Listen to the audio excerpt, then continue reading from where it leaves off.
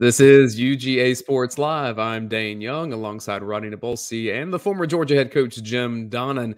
And we're here to break down Georgia's shutout win against Arkansas and then to preview Auburn. Great week for the Dogs. We're in October, Radi, and Georgia undefeated. Yeah, I feel like we don't have enough energy for that intro. That intro comes in with all the booming music, and they were like, hey, everybody. I feel like we need to step it up a bit, just like Georgia's defense did this past weekend with a back-to-back shutout. Last two games, Georgia is 99-0 over Arkansas and Vanderbilt. We kind of expected that with Vanderbilt. Vanderbilt's not that good, but Arkansas was a top 10 team, number 8 in the nation. And, Coach, I just want to get your overall thoughts on it because this was a Georgia ground and pound team. I mean, they just ran it down Arkansas's throat, took what the defense gave them. If you're going to rush 3 men, Georgia's just going to run it right at you. And I was just very impressed with the run game. We hadn't seen that run game since Clemson. It was a very dominating performance, one that certainly you expected a little bit as far as defensively shutting down this team, but offensively showed some really good signs of being very physical. And I think regardless who the quarterback is, we were running plays that really were designed to be run first and not a lot of RPOs, just really hat-on-hat type deals. And their only chance was backside pursuit. And for the most part, we contained that with pretty good backside blocking. So as long as if a team plays a 3-man front, and the tendency with several teams that's in the college football now, you're seeing it with Iowa State and the Big 12, somewhat some other teams around the country that play teams that really are pass first. It really is a good concept because you got 8 guys really effectively that can defend the pass. And it worked very good for Arkansas against a good, very good Texas team and an A&M team that really had a hard time at quarterback. But, Stetson Bennett came in there and directed the show. And what he was able to do is use the snap count, use some either-or plays where you could go one side or the other like a veteran quarterback would do. And we had really good rhythm. And, the other thing that just really discombobulated Arkansas was it's hard enough to know you got to score, 14, 21 points to have a chance. But then all of a sudden you give Georgia for the second year in a row, a block punt. And very good execution there by Dan Jackson, a guy that's really playing a lot of snaps for us when you look at special teams, dime coverage, all that. And he's working his way toward a scholarship. I mean, you got to look at his productivity and what he's done, and I'm real happy for him. One thing I will mention here, because I'm sure that people try to find a lot of things wrong with anything, and certainly you can't in that game, but I'm just going to mention about on our special teams that we did have several penalties for illegal procedure, which you have to have 7 men on the line. So I want everybody to just stay with me here and show you the how this happens. So the end man on the line looks inside to the next guy to him, but for alignment, by that I mean how far can he be off the ball and still be legal, because the deeper you are, the better you can protect. And you can recognize the rush and you can see what happens. So he looks at the first guy to his inside, which is considered a tackle, and then the next guy is a guard who really sets it up. I mean, he looks at the center's feet. He looks at the ball, and he gets as deep as he can, but still be legal. So what happened was he started out too deep, the inside guy. So by the time the tackle took his regular alignment, which was a little deeper, and by the time the end man took his alignment, which is a little bit deeper, he was off the ball too far to be considered a 7th man on the line of scrimmage. So we see that a lot of times with offensive tackles in the pass game. They'll get back as far as they can and still be legal to block a speed rusher. And, the linesman will call him for not enough guys on the line. So that's what happened here. The guard wasn't lining up close enough to the ball, and subsequently the tackle was too far, and then the end. And I'm sure Roddy was going to tell us about that, but I wanted to. You stole my line. I was looking forward to trying to beat you to the punch, but it's just a little thing, and I'm sure Kirby and Muschamp and all those guys will get that covered. And if it's going to happen, it's better to happen in a game like that. But other than that, you really just can't find too many warts on that, And the thing that was so— I got a wart for you, Coach. I got one. Well, okay, but you know how to get rid of a wart on your arm or hand, don't you? Do not look at it for 2 weeks and it'll leave. That's an old wives' tale, but it'll work. Don't look at that. North Carolina bullshit right there. That's what it works 100%. Anybody's got a wart, you don't look at it for 2 weeks. It's history. So here's the deal with our team, though, which I liked. The scenario, the atmosphere, the location of everything about college football. We were at the epicenter of it for 4 hours plus Saturday. The game, the prelude with the ESPN game day being here, the build-up on Friday when they're doing all these headshots of Kirk Herbstreit live from Athens, Georgia, Chris Fowler being on the Sports Center talking about the game.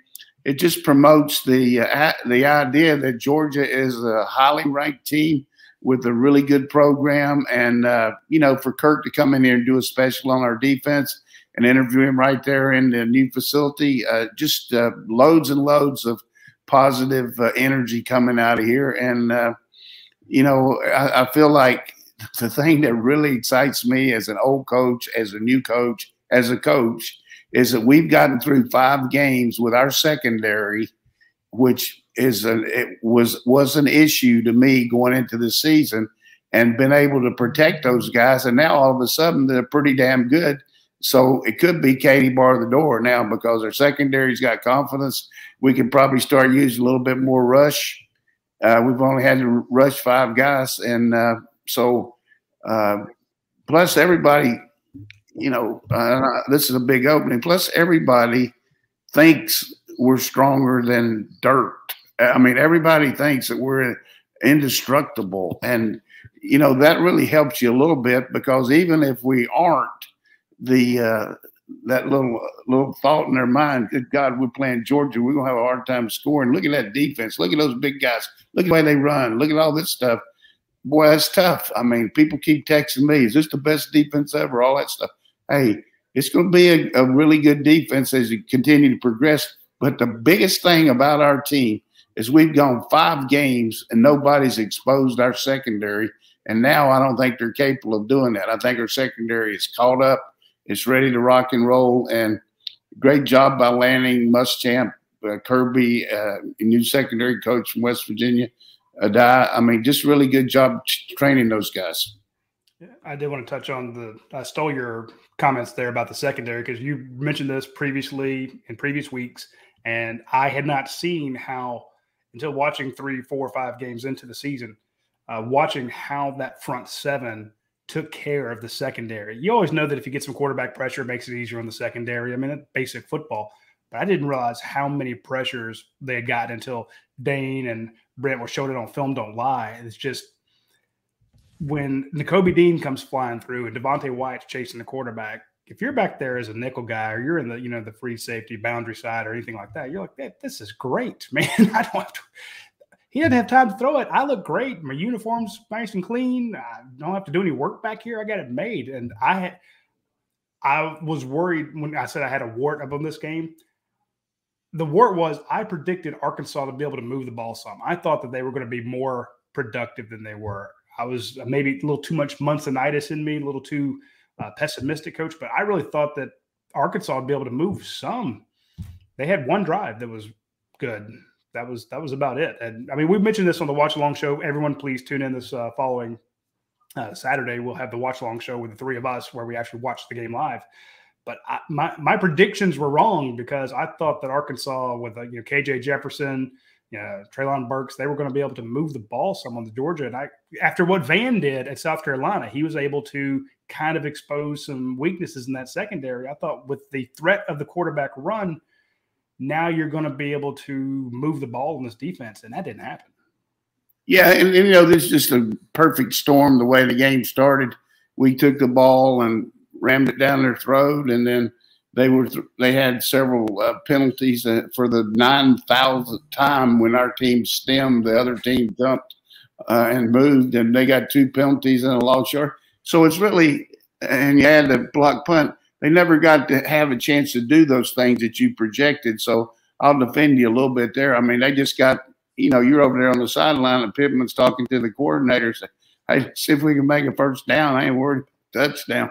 And, so it just got out of hand as far as them having any chance to run their regular offense. I mean, you're trying to still win the game, and you can't win the game unless you make some big plays. One thing I was really surprised, though, they didn't use any 12 personnel and max protect and just throw the ball deep to Burks. They never even took a shot at him deep, hardly. I mean, they did get the one run down the boundary where we missed the tackle, but and Kirby's talking about we didn't get many turnovers or any, and that's something he just wants to really stress. But other than that, that was and what was even better was all the recruits that were here. I don't get to know exactly who were here, but you see on our site, our guys do a great job of chronicling who's coming, and then they also say after the fact they interview them about what their impressions were, which I think is really good for what happens. But I know Friday I was eating lunch with Chris Felica over at a local place, and we're sitting in there. And here comes Kamari Wilson and Humphreys. And, of course, I knew who they were, but they didn't know me. But they knew Bear. They knew him. So, all of a sudden the mothers wanted to get pictures with Bear. And then they're introducing me, and I'm telling them I'm Kirby's ex-coach and all that. But I'm telling you now about those 2 kids, good-looking defensive backs. And, one of the things I told them was, look, watch that game tomorrow. 16, 29, 11, all those guys aren't going to be here next year. You could jump in here and play. So I'm trying to recruit a little bit there, but that was fun for me to see those guys. And, they were here all weekend and they had to have a good time.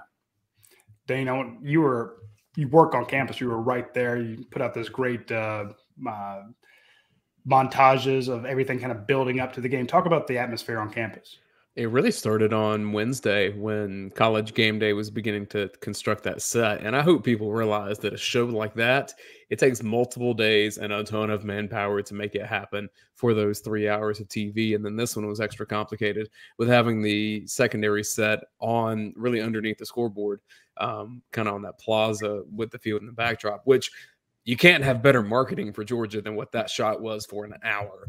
And so that was a great broadcast for that. In terms of just energy, I mean, I heard people saying this was the loudest they had heard Sanford Stadium since Notre Dame, the loudest they had heard a day game since LSU 13. And I had people saying there's no way that Arkansas is going to be able to operate its offense being in this side of the field with as loud as it was early in the game. I think you saw that. And then compounded on that, Arkansas is just not a team that's built to come from behind. And frankly, I don't know if Georgia is either. We haven't seen them have to do it. And offensively, that's where that comes down to is can you come from behind when you have to? Georgia's more equipped to do it than Arkansas is. But if Arkansas gets down 14 points, it's a tough road to hoe for a team like that because they don't have the consistency in the passing game. If the run game's not working. Overall, though, for your question, the atmosphere was fantastic. And I think that you're seeing that. And we're seeing that on the vault with kind of the buzz and recruiting that comes after it. Yeah. Anytime that there's a big UGA moment, you kind of feel the recruits say, oh, I want to be a part of that. Yeah, I want to kind of point that out because you have most of the nation right now looks at Georgia and Alabama, 2-1, top 2 teams, and then there's kind of a gulf between 3 through 25. There is a definite talent differential there and just a perception. So think about this. If you are Michael Williams, this is a 5-star defensive end from Georgia, from, the kind of Columbus area. This is Dale McGee's old stomping grounds. And you're committed to USC. There's, glamour, glitz, the bright lights of the West Coast. That's on your mind. And then you're thinking, well, this is, I want to be out west where all the action is. And you watch the Georgia Clemson game with the College Game Day is on site in Charlotte. Then you come to Athens and you watch College Game Day in Athens. And you saw that, I think Coach brought it up, Kirk Herbstreit, who was great enough to do our show. We also had Reese Davis on. You need to check out both those podcasts. To see Kirk Herbstreit sitting down with N'Kobe Dean and Adam Anderson and Nolan Smith and all those guys talking to them, you're like, wow, I could be on I would love to be part of that family. That was a great segment. I want to be a part of that community, that team, that those guys love each other. I want to be a part of that. But ESPN and College Game Day and CBS, we're going to have back-to-back CBS 3:30 games for Georgia right now. All the glitz and glamour of USC, who just fired a coach, it doesn't really hold up as well. So Michael Williams, this huge one, the number 2 player in the state of Georgia, the number 2 defensive end of the nation, sitting in there, he looks behind him, and Lee Corso's putting on the giant bulldog head, again, and he's 15 feet behind him. And then Kirk Herbstreit's up there calling the game, a noon game. The students came rushing into the stadium an hour and a half before kickoff. Student section absolutely full. The place was wild. Bear Alexander, former Georgia commit, comes in from Texas. He's up from IMG down in Bradenton, Florida. He's watching this going, I was committed to this. Look at what this defensive line is doing. First series, false start, then a sack. So he's like minus 14 yards on that first series. He's like, wow, the team just shut out Vanderbilt. Now they shut out a top 10 team. From the recruiting standpoint, like Coach says with Kamari Wilson, we think that Georgia kind of leads for him. You're like, wow, that made an impression. All the atmosphere, the atmosphere had an outcome on the game. As you could see, Arkansas couldn't run their offense like they wanted to. It was really loud in there, false starts everywhere. But it has more than just an effect on the game. It has an effect on Georgia's roster going forward. You had some 2024 guys in there. You had some 2023 guys in there, guys who are juniors and sophomores in high school. This game sets the bar for wherever they go. They can go watch an Auburn game. They can go to the Iron Bowl. They can go to the Egg Bowl. They can go watch Florida take on Florida State. But this game is going to be what they're going to measure it against. And I think that you can't say enough about the atmosphere and how much Kirby mentioned it. The second the Vanderbilt game was over, what did he do? He challenged the fans to come out and be loud. And it worked for him. It definitely did. I look, Georgia's program's in a good spot right now. Some of it's because of where the schedule sets up. Some of it's because of the energy around the team.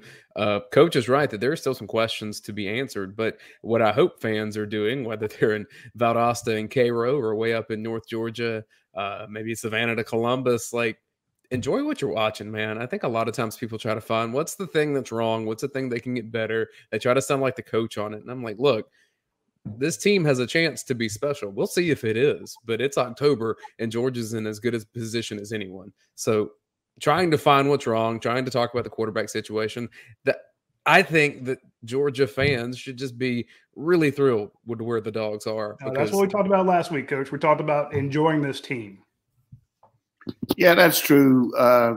We'll just see how it plays out. I'm concerned about our receiver injury wise. We've been getting by with some guys that really aren't people that make you worry defensively a lot playing wide receiver for us. But McConkey's really made a tremendous improvement, and I would worry about him a little bit more than maybe anybody else. But hopefully Burton can get back, and we can talk about every week. Jackson Hill is still up. Smith's still up in the air. Rosenby St. Jack's still up in the air.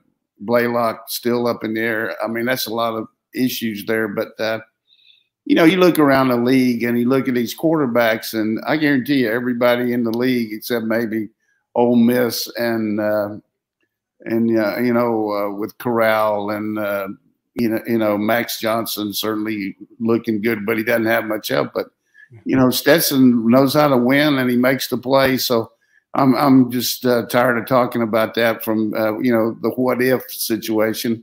Just base it on performance. And you can say, well, hey, he's not going against anybody, so let's take that into account. You think our defense is going against anybody? So Harry Davis isn't very good. Nakobe Dean isn't very good because he goes in against a sophomore left guard who can't block him and all. But that doesn't matter. Our defense is the best ever. But we're going against these terrible defensive teams. So Stetson's not good enough. So we haven't played against an offense right now based on the way they played that even is remotely threatening to anybody. And so I think that's what we feel like about our own offense too. We haven't played against any defenses either. So that's a bad thing to argue about for me on the fact of Bennett. But here's the thing. We're going against a team that's our state border rival here in Auburn, a team that's got fool's gold from my standpoint based on 3 wins against some really bad teams. But a good win against LSU, who's playing without an offensive line. They might as well just go up there and say, hey, none of you 5 guys line up here. Just see what you can do on your own, Max, because they have no pass protection, no running game. And they, had the game won, but they did nothing in the second half. And give credit to Mike Bobo. And, he had that good play that he gave Bo Nix. He said, hey, send it to Bo, and everybody else ad-lib it from here. And he had 2 great ad-libs, and they won the game. No, that was a good point. I think the reason everybody keeps looking for that the wart, it's just Georgia fans. It's in the nature to wait for that other shoe to drop. You're always waiting for where's that Achilles heel, where's the issue. And for some people, it's got to be the quarterback. It's got to be this, it's got to be that. And I'm as guilty of as anybody else. So that's the thing. But I think the problem with that is there's so much of that's out of Georgia's control. Like receiver health is an issue at Georgia right now. Okay, well Georgia can't make these guys get better faster. That's just scientifically not possible. The defensive backs probably haven't been tested by an efficient passing game. Look at the schedule. I don't know if that's going to happen anywhere throughout the regular season. So then maybe you get to Atlanta and you're like, these guys haven't been tested and they will be there. So their best test is going to be in practice every week, compared to the way that I'm looking at the teams on Georgia's schedule and the way that they're passing the football. But the schedule.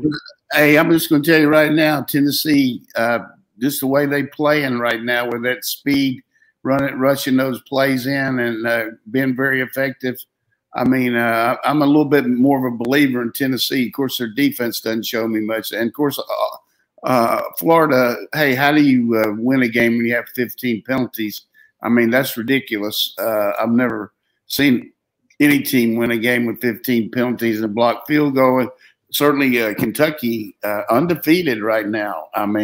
There's some people right now that really are thinking about whether they're going to go to that midnight madness for basketball because they still got a football team there. They're going to keep on trucking here and they, probably beat LSU. They got to sell out and be undefeated coming in here to Sanford Stadium next week. So, we got some good teams that we got to play, but at the same time, I like the way our team is improving. I feel like our offensive line is really getting ready to gel. We're getting some good depth. Roddy mentioned that Saturday about all those guys on the offensive line getting some good reps in there, and they feel very good about putting Jones in there early, moving Salyer to guard. So you don't get that kind of rushing attack, even with good backs, unless you're knocking some people off the ball. And that's what we did Saturday, and that's what we need to do. And it's kind of a survival for this line every day going out there and practice against our D-line. You better do it or you're going to get the dog when you're beat out of you every day if you don't learn some good technique. And I'm telling you right now, our team practices as hard as any team, and I can say this, 50 years of watching football, we run more reps and practice harder than any team that I've ever been associated with. And I like that. I like the way we compete, and I'm sure Kirby got that from Alabama, but we don't take it easy. After Thursday's practice, you say, hey, well, Hayes in the barn. Let's go ahead and get ready and chill. And hey, Friday, our guys are over there I mean, they got some classes at their home, but they're over there studying tape, breaking down their practice tape from yesterday, doing another walkthrough. I mean, we do more walkthroughs than Roddy goes through buffet lines. I mean, we go. That's impossible. There's only 20 hours in a week, Coach. And we walk through to the max now, so we know what we're doing. We're very well coached and very well prepared. I can't say how any team could be any better prepared than we are. Before we turn the page on Arkansas, I'm going to give you 4 players that caught my eye in my rewatch on Sunday. One, Darnell Washington being back is a big deal. I mean, he didn't play a ton of snaps, but just his physical blocking is going to be massive for Georgia. 2, Ladd McConkey's downfield blocking. You heard Kirby say that perimeter blocking has been an issue. Ladd McConkey is working his butt off there. And then 2, on the interior, Cedric Van Pran, I thought, had his best game as a Bulldog. And I don't see him yielding that starting center spot back anytime soon. I know at the beginning of the season that was a discussion. And then the player that I think that has emerged as the best player on the team, and Coach, I should have just listened to you. Jalen Carter is causing so much havoc. And I mean, Arkansas, all these sacks you're seeing, if you look on like the formation, like slightly to the other side, it's usually because Jalen Carter's crashing in about 2 guys to open up all these different lanes, whether it's for Nakobe Dean or Adam Anderson. Jalen Carter is virtually unblockable. He's just, he definitely a blocking force too. When he put him in there on the goal line, he blocked 3. So he's just a man possessed. Walker is too. It's hard to disseminate who the best. You know, they're all playing good, and they love it playing together, and they're unselfish. And you can see, to me, just the way our team reacted around Dan Jackson after he made that play. All the guys on the field, on the sideline, I don't think there was one person. Of course, we didn't have a shot. I don't think there's one person in our program that didn't come up to him and congratulate him. And, you know, self-acceptance is one thing, but having people on your team accept you and realize the hard work and realize the contribution you're making to the program, and it's so gratifying for everybody to understand that and see it. I mean, that was very vivid what his effort did, and you know, it was a mistake by the coverage by the block team, that's for sure. But they were just happy for him. I mean, it's a big deal. I mean, you know, you're part of the team, and you know the rest of the team recognizes it. Well, you talk about guys that had an outstanding performance. I know it's all the hard work they put in. You talk about all the practice they do, Coach, but we know it's the socks. It's the lucky socks. They're 5-0. It's all because of our friends at Dead Sox. That's changed it. That's changed it. Everybody's waiting for the other shoe to drop. You don't have to worry about it. You got Dead Sox who are taking care of you now. But I kind of kid, but our friends at Dead Sox, they are a sponsor of our show, and they do fantastic work. They even have some new styles coming out. We're not really allowed to mention them yet. They would knock your socks off, but of course, Dead Soxy socks don't come off. They have the stay-in-place technology. They actually don't cut off the blood flow to your feet by squeezing your calves too tight or your ankles too tight, but they stay up. And it's the True Stay technology. You got to check it out. Of course, the materials that they make these things from are so soft. They're so comfortable. You're really, really it's like they call it a buttery feel because these socks are fantastic and they have all these great styles.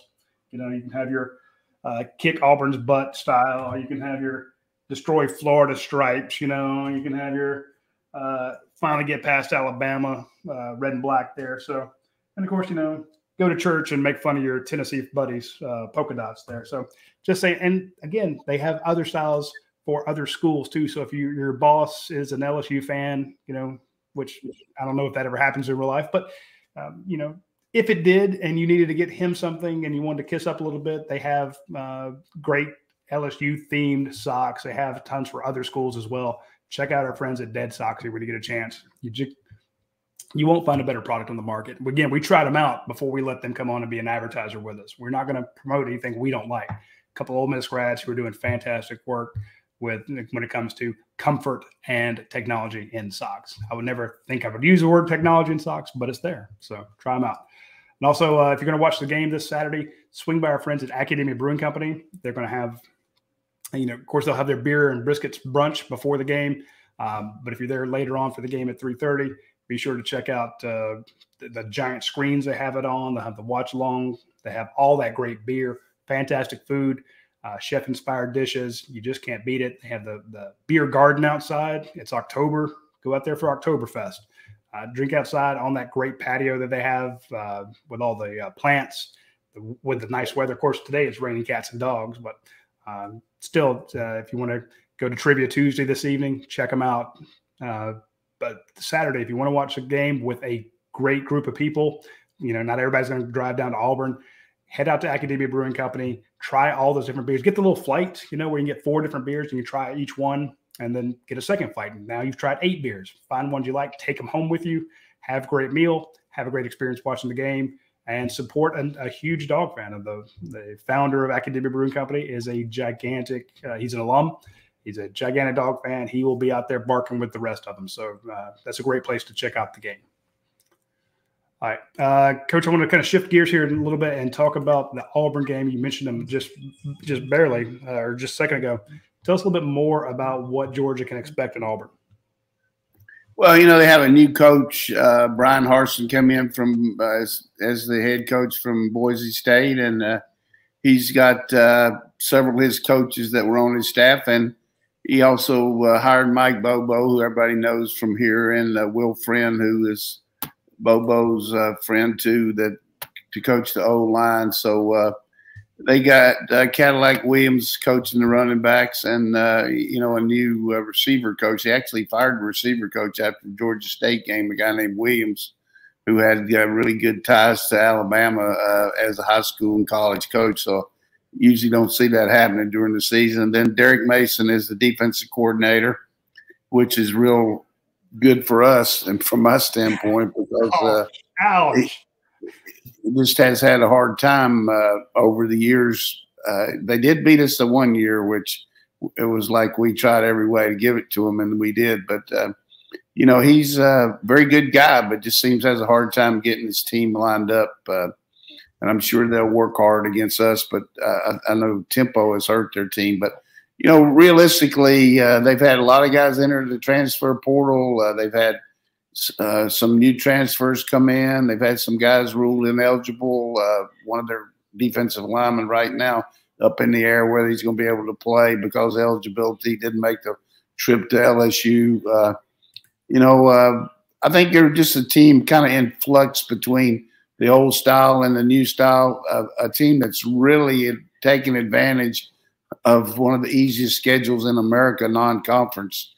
I mean, when you look at Alabama State, Akron hadn't won a game. I don't think Alabama State's won the game. And Georgia State's like 1-4, but they've really almost lost to Georgia State. But big win for them, though. I tell you, when you can beat LSU down there, first time since 1999 that they've beaten them. So that's 10 or 11 different times they've had a chance to play against them and hadn't beaten them.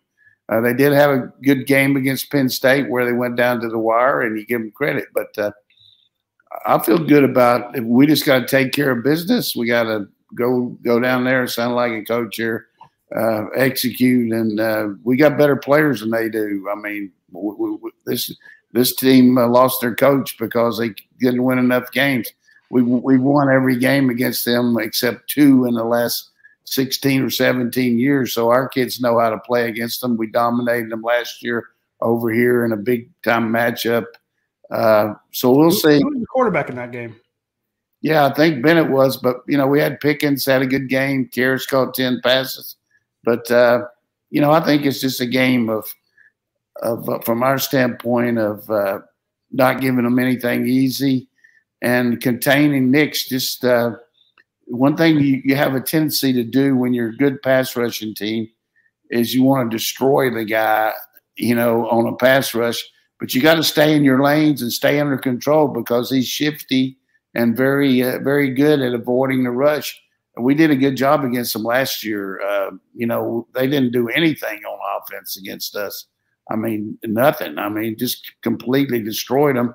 And then 2 years ago, we had them shut out till the fourth quarter, and then all of a sudden they got things going a little bit. We sat on it on offense and, had a big lead. But Nix has had a hard time against us. There's no question about it. And, he certainly should have better confidence after last week's game. piloting his team to a victory. But I don't think that their defense probably is as good as Arkansas's. Offense might be a little better with the quarterback, but we got a really, really good shot of winning this game, in my opinion. I think the main concern for the Auburn game is going to be the road atmosphere if Auburn gets any kind of momentum, because Jordan-Hare Stadium is one of the toughest places to play when it's rocking. And I think Georgia's seen that. You go back to 2017, there a lot of momentum created. Georgia was a better football team, not that day. I mean, that's how this happens. This gap is a lot larger this year compared to what we're looking at in 2017. Auburn's got a pair of good running backs. Receiver, they're probably a little bit worse than they've been in recent years. We know who Bo Nix is. To me, I'm more curious about what Auburn does on defense to try to stop Georgia.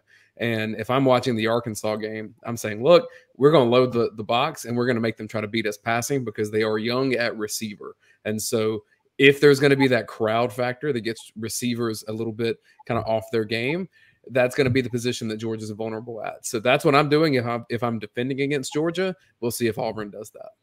Anybody that really believes in the power of prayer, get down on your knees and pray that they rush us and dare us to pass. Get on your knees tonight and pray to God. Please let them line up and think that that's the way to beat us, because it will be ugly if that's what they do. And, I agree with you about, hey, you got to pick your poison, but they can't cover our guys, regardless of who's playing receiver for us. They can't cover us unless they get some kind of rush. They couldn't cover, those guys from LSU, but their rush came through for them and made enough sacks. But I feel like our offensive line is decidedly better than LSU. And I wasn't trying to be overwhelming there, but we can throw the football against a blitzing team. I guarantee you. We got Todd Monken, who's a magician at getting the protections and throwing the hot routes to the different people, at using the tight ends, at throwing to the backside of the backfield. Who's going to cover our backs from their linebackers? I don't see it. So our biggest concern for me is taking care of the ball and not making stupid mistakes. Like you say, playing in a tough environment. But we have a decided advantage on them, our offense versus their defense. Yeah, I was going to ask you, Coach, how do you attack this Georgia team? If you are Auburn, how do you stop them? How do you stop the offense, I should say?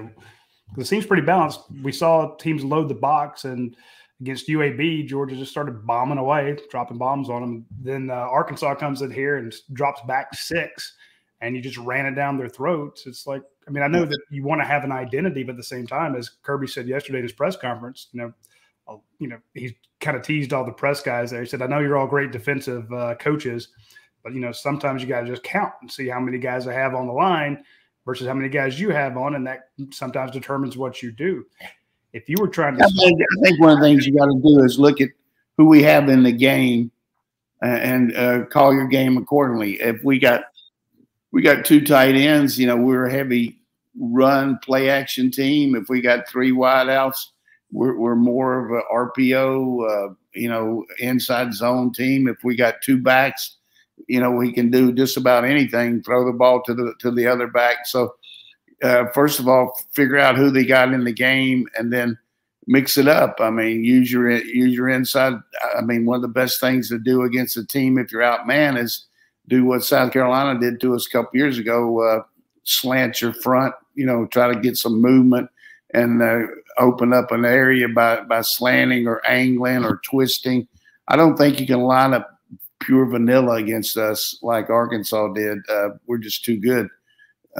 You got to mix it up, bring some outside pressures with your corners, outside with your star, and mix up those stunts and hope you get some stops and make us punt. I mean, that's the idea is, get off the field on defense. That's what you got to do, and hope your offense, which is hard for a defensive coach at Auburn or Arkansas or anywhere, hope your offense can generate enough ball possession where you're not back out there immediately. Yeah. You know what I'm saying? If all of a sudden you get a team and you stop them and then your offense comes out there and it's 3 and out. You just can't keep, if you're undermanned defensively, you can't keep counting on the fact that you're going to stop these guys enough to make a difference. So usually when you make a game plan, you're saying, hey, they're going to have 12 to 14 possessions, and we've got to get them off the field like 6 or 7, and then see what happens in the other 7 and hope that we can hold them to a field goal or they get a turnover. So that's what you got to do when you're making those plans. But that makes sense. Even if they plan that, I don't think it'll work against us. I don't think it'll work. No, I mean, I like your point. This is a team that lost its coach last year. They didn't win enough games. Georgia beat them 27-6. But that was in Athens. But I think Georgia's a better football team than they were last year. I think Auburn's not as good as a team as they were last year. So, right. But Dayne also has a good point in that it's on the road, and that does make a big difference. I know a lot of people want to say, it's all the same. But let's say Georgia does go, they don't move the ball like they want to, and they do punt it. Remember, I'm not reminding our viewers, Georgia has a great punter. This guy's booming these kicks.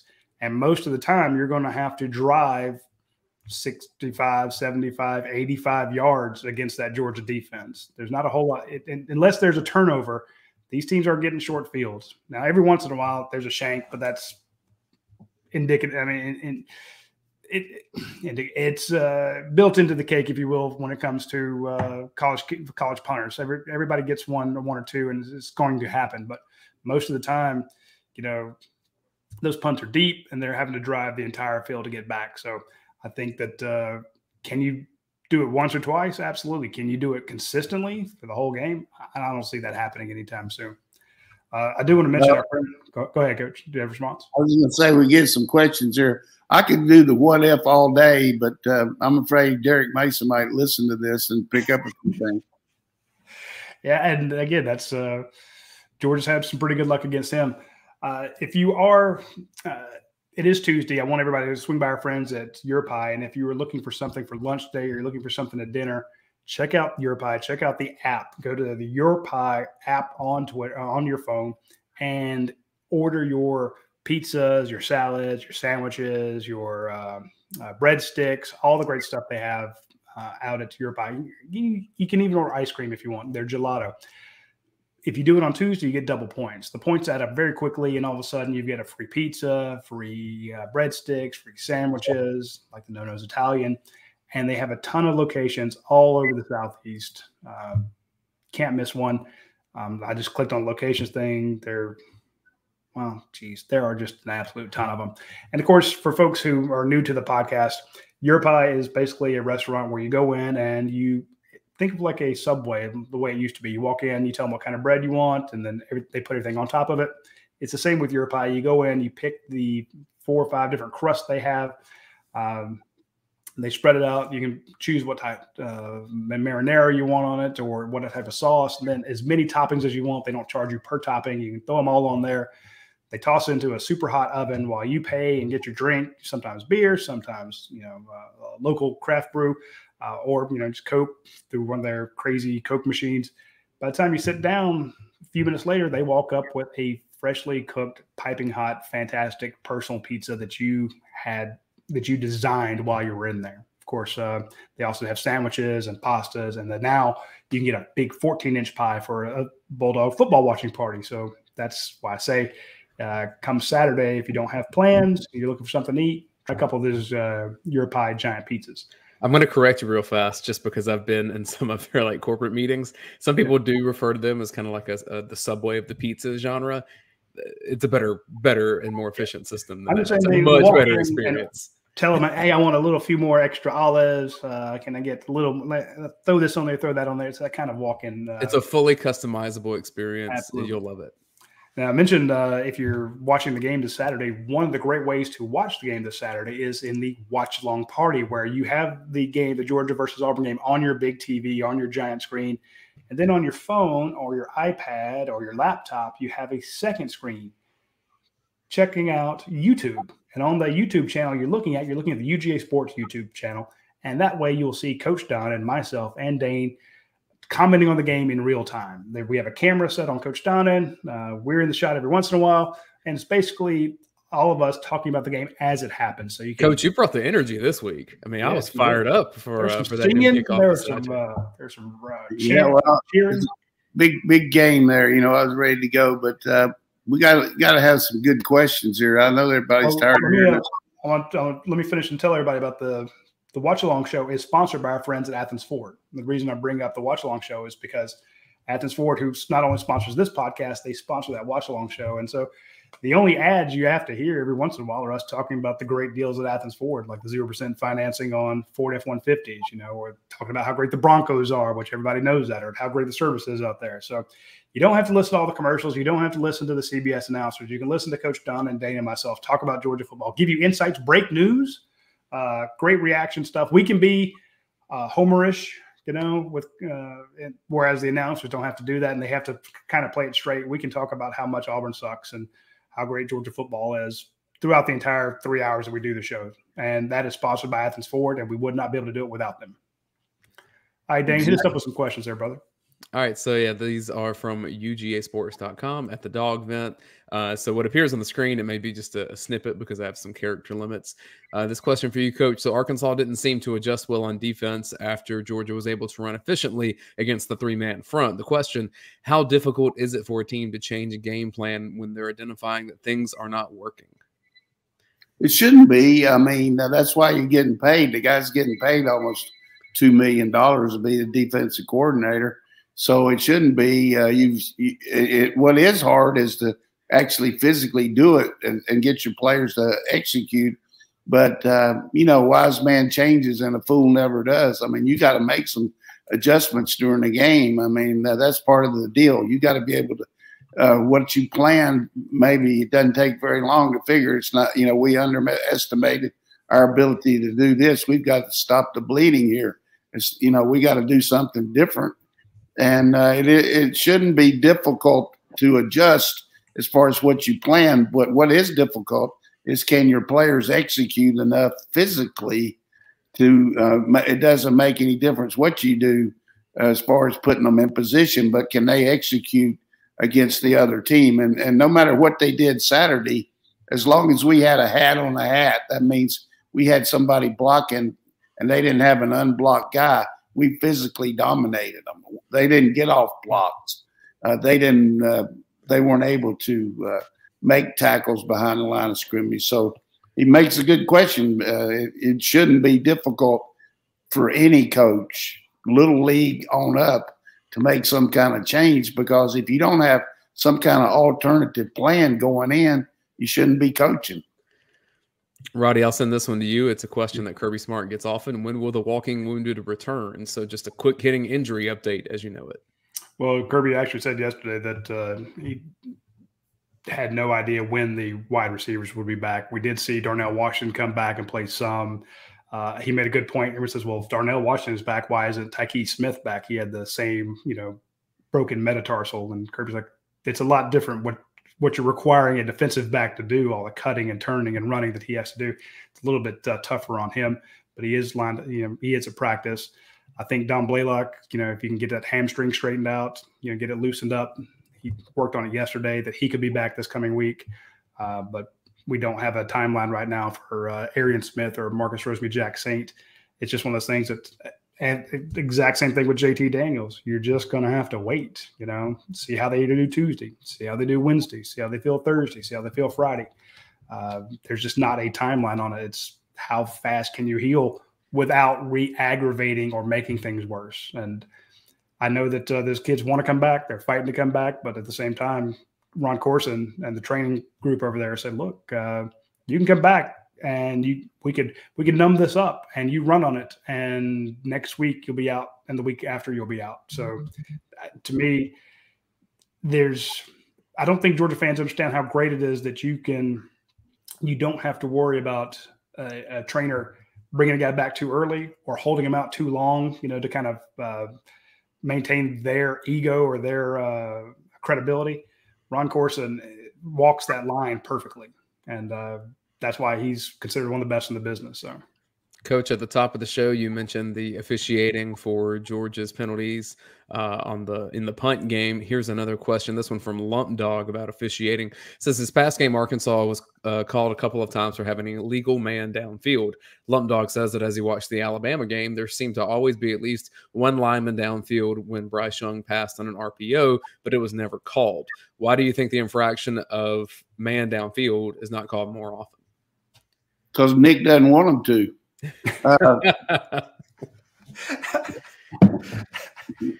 I mean, I don't know. I mean, I said that in jest, but I mean, it pretty much they get some calls. I mean, it's just the reality. You know, that's where the bread's buttered. And if it's anything's up in the air, a lot of times, they're not going to call it. But it is a very tough call. I mean, here's the point. It used to be you would have a play action pass and the lineman would be setting back and blocking. Now they go down the field on a run on these RPOs because the play is a run.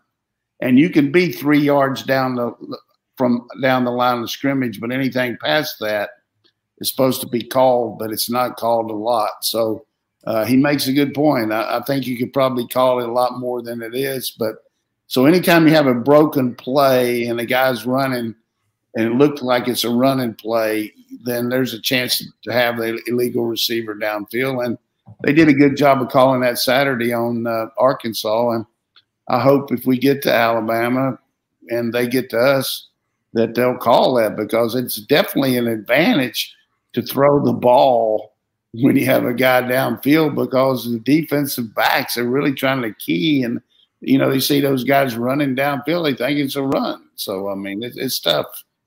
Thanks for that question, Lump Dog, one of the loudest supporters of the Watch Along show. We do appreciate you. Billy Zane with the question, a little 4D chess kind of a question here. Do offensive coordinators call certain plays or games to put things on tape for future opponents, or is it almost 100% about attacking the defense on any given Saturday?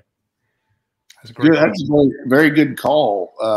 I remember when we were at Florida State, Parcells said early in the season, said they were going to run a couple things against some team just so you make other team practice it. And he was right. I mean, you do that if you've got the capabilities now on offense. If you got the capabilities of running a lot of plays, then you throw something out there just so they got that in their mind. Hey, what if they do this and they have to work on it? So. He makes a good point. I think particularly in a runaway game, you really be careful about showing something that you really don't want them to see, which is something you got but you got some stuff that you'd like for them to see, to think about. You got that in your mind too, because there's some devious guys calling plays now. I mean, I was devious. I mean, that's just the way it is. I mean, you're thinking ahead and, hey, let's make Tom Osborne and those guys think about this. We probably won't do it. And along those lines, I just want to say my mentor, my man, Barry Switzer, 84 years old today, and he's having a golf tournament out there to raise money for ex-players that hadn't been able to make it, that are, have medical bills and things like that. And my son, Todd, just sent me a picture of he and Coach Switzer, and made me real happy because of two people I love very dearly out there raising money. That was awesome. Happy birthday, Coach Switzer. Excited. 84, man. 12-5-1 against Tom Osborne. Question from Alma Dog. Do you have any experience with lat strains? And if so, in your opinion, how should Kirby Smart handle the JT Daniels situation in terms of him throwing over the next 2 weeks or so? Yeah, I mean, sore arm is a part of any coach's any coach over the years. You've had quarterbacks that have problems, whether it's tendonitis in the elbow, whether it's the lat, the oblique, whatever it is. I mean, you read about pitchers, and if some injuries, rest is better than anything. I mean, you can do all these sophisticated things with that they use now, but usually your body's telling you what to do, and the rest is inactivity helps it as much as anything. So I think in this case, we want to try to get him back, but we got to be careful that we don't extenuate it by bringing him back too quick. So it's every guy's got different pain tolerance and things like that. But I know this, I've never had too many quarterbacks be very successful when their arm's sore because they think they can throw the ball with the velocity that they normally do. They take a chance on throwing it like that and they don't get it. And there you get an interception. So even though everybody's talking about, hey, let's get him back in there, let's do that, I think what we got to do is trust Kirby, trust Ron, trust JT. If he's ready, when he's ready, he'll be ready and he'll go. But I think the question is very well warranted. I mean, I've had a lot of guys with sore arms, that's for sure. And I've had a lot of guys with sore asses too when I got after them a little bit too, because you get after their ass a lot. Listen to Kirby's words and watch his actions. They truly believe Stetson Bennett can lead this team to big-time wins. And if you don't, that's because you don't have the information they do in practice. I don't like the narrative that's out there that Stetson Bennett can't do this and can't do that. He's a good football player. And yeah, I don't go to practice much anymore, but I used to. And Stetson Bennett has thrown as many passes against our defense as Joe Burrow did, as Kyle Trask did, as Tua did, as Hurts did, as Mac Jones did. You've seen all of those passes against our defense in practice. So that, to me, shows me that he's got that capabilities. Question from James Brown, please, who is so much fun. James Brown. Will Georgia have a spy on Bo Nix? Didn't Trayvon Walker play a similar role previously when he keyed in on Bo Nix? Definitely we'll have one. 007 defense. We'll have either Anderson or Walker or somebody or the other Walker, Quay Walker, because that's something you got to watch out for. But we'll have a control rush too. I mean, we'll rush him hard, but those guys will break down. I think we'll do a really good job. I know we do drills in practice where, you just have those guys chasing after them and they get tired, but they have to break down and then make the tackle, but, wrap them up. So I think we'll have a very effective pass rush against Bo Nix. And, the number one thing we got to do is don't give them any of those easy runs that are bunch yards, And the thing they did extremely well in that game, and I give Mike Bobo credit, and I didn't want to watch that game. I was tired. I did the watch along. I watched the Alabama game. I watched all those games, and then this game comes on at 9 o'clock, which is a little bit close to my bedtime, and kept on to about 1:45. But I stayed up and watched it because I wanted to be able to talk to our fans about it and be ready to have a good scouting report, because we're playing Auburn. But they did a really good job of putting that young back Shivers in there, who is good out of the backfield. I mean, a lot like Cook, coming out of the backfield one-on-one against an LSU backer, and he made some really big third down conversions, at least 3 where they threw the ball to him on a little dump out of the backfield, and he caught it and ran and made the first down. So Nakobe Dean, Channing Tindall, Quay Walker, they'll be all over that guy Saturday. They'll be on him like a piranha. Hey, Sean Shivers is one of the fastest kids in the SEC, folks. Do not discount him at all. We talked about some of the talent Auburn's lost since last year. Good player. He is lights out. You go back to him running against Tyson Campbell and Anthony Schwartz in that 4x1. I mean, that 100-meter dash and Florida State track championships. The kid can absolutely fly. And the other thing, last year we had South Carolina outmanned, but they did some good things scheme-wise against us. And one thing when I mentioned South Carolina, Mike Bobo was calling the plays. Hey, this is best friends. This is lifelong buddies, college roommates going against each other. Mike Bobo versus Kirby Smart. You think they don't want it? I mean, this is a really big deal. And I guarantee you, Mike's going to pull everything out of the hat that he can to try to get after Kirby, and Kirby's going to do the same thing. It's not Mike versus Kirby or vice versa, but deep down, it's a little bit of that. Yeah, it is, yeah. Here's a comment from Facebook. I'm just going to brag on myself because David and Susan Elliott ask, I think Auburn puts the front 7 in the box and makes Stetson Bennett beat them. What do you think? That's exactly what I said. I think they'll do. Hey, I hope they do. This is a bit of a leading question here, but I'm going to ask it anyway. This is from A6A4F18. I guess that's a username. How much of the playbook is Georgia holding back? Maybe a little in the passing game because of our receiver situation, but our playbook, I don't know what our playbook looks like, or even if we have one because of the computers on the iPad and everything, but I don't think many of our older people could carry it. If you put it up under your arm, we've got everything potentially in the history of college football. I don't know if we got any wishbone in there, but we got a lot of stuff, a lot of volume, and like I said, our Todd Monken. He's been around the pro game and been around all these coaches, and he's got a good repertoire of stuff to do. And defensively, just multiply that by 5. We got about 9 million defenses that we could call. And so our playbook is, I don't know if this word, how do you say? Voluminous? Yeah, that's what it is. Putting that Grady College education to work. Hey, there you go. Well done. Shout out to Tripp, who's watching in Gulf Shores. I can end with this last question here. We had a handful more. Keep asking every week. We'll make sure to get to as many as we can. This from King Mario 981 at the DawgVent. Who do you think could come back from injury and have the greatest impact besides JT Daniels? George Pickens. Team, I knew he was going to beat me to it. There's no better answer. Before JT, George Pickens. Yeah.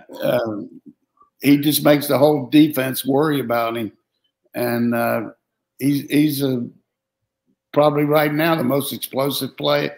Butte down there at LSU. George Pickens would be great, and hopefully we can get him at the end of the year. And everybody wants him to come back sooner, but the other guy that I would say, obviously JT, but I would just say, just because down after down he plays so good, if we can get Kieris back in there where he's not having to come out of the game, the way he blocks, the way he can run reverses, the way he can catch tunnel screens, the way he can get over the middle. He caught 10 passes last year against our Auburn. I would like to see him back 100% too. And give me Don Blaylock back. Hell, give me any. You said the number. No, you take Don Blaylock before Pickens? No, I want George Pickens back first. That would be the biggest impact. But I think because out of sight, out of mind, I think people have forgotten how money Don Blaylock was. No question. Dropped. If you but realistically, he hadn't played in 2 years. So that's what I'm saying. People forget about how good he was. I wish he could. Yeah. I think realistically that Kieris can come back before him. But Kieris has already been back out there. So hit on that question real quick from Robert Barnes, because this is something I want to touch on. Is this in the chat? I got it. Okay, there you go. So am I the only person who sees holding against Georgia's defensive line? Do refs feel sorry for teams when they're getting beat so bad? Coach, you've been out there and you've seen it. You're up 3, 4, 5 scores, and all of a sudden you put in your backups and they're being mauled. And are you pushing for that call still? They get arthritis in their hands. They don't pull them out of their. They don't pull those flags. They're trying to get over there and get that pregame, that postgame Zaxby's or Chick-fil-A in there and get out of the town. They don't call them. I wish they would, but and sometimes they don't call them during the game because the game's so out of hand. But I really will give our officials do a really good job. It's a tough, difficult thing, and it's hard for me to say this, but for the most part, they really do a good job, and it's hard to call a game. These guys are so much bigger, stronger, faster than they used to be, and a lot of things are going there quickly. But you got a job, call it. That's what you're supposed to do. So call it. And I agree 100%. Holding is the least called. The other thing that they don't call enough, I don't think, is roughing the passer.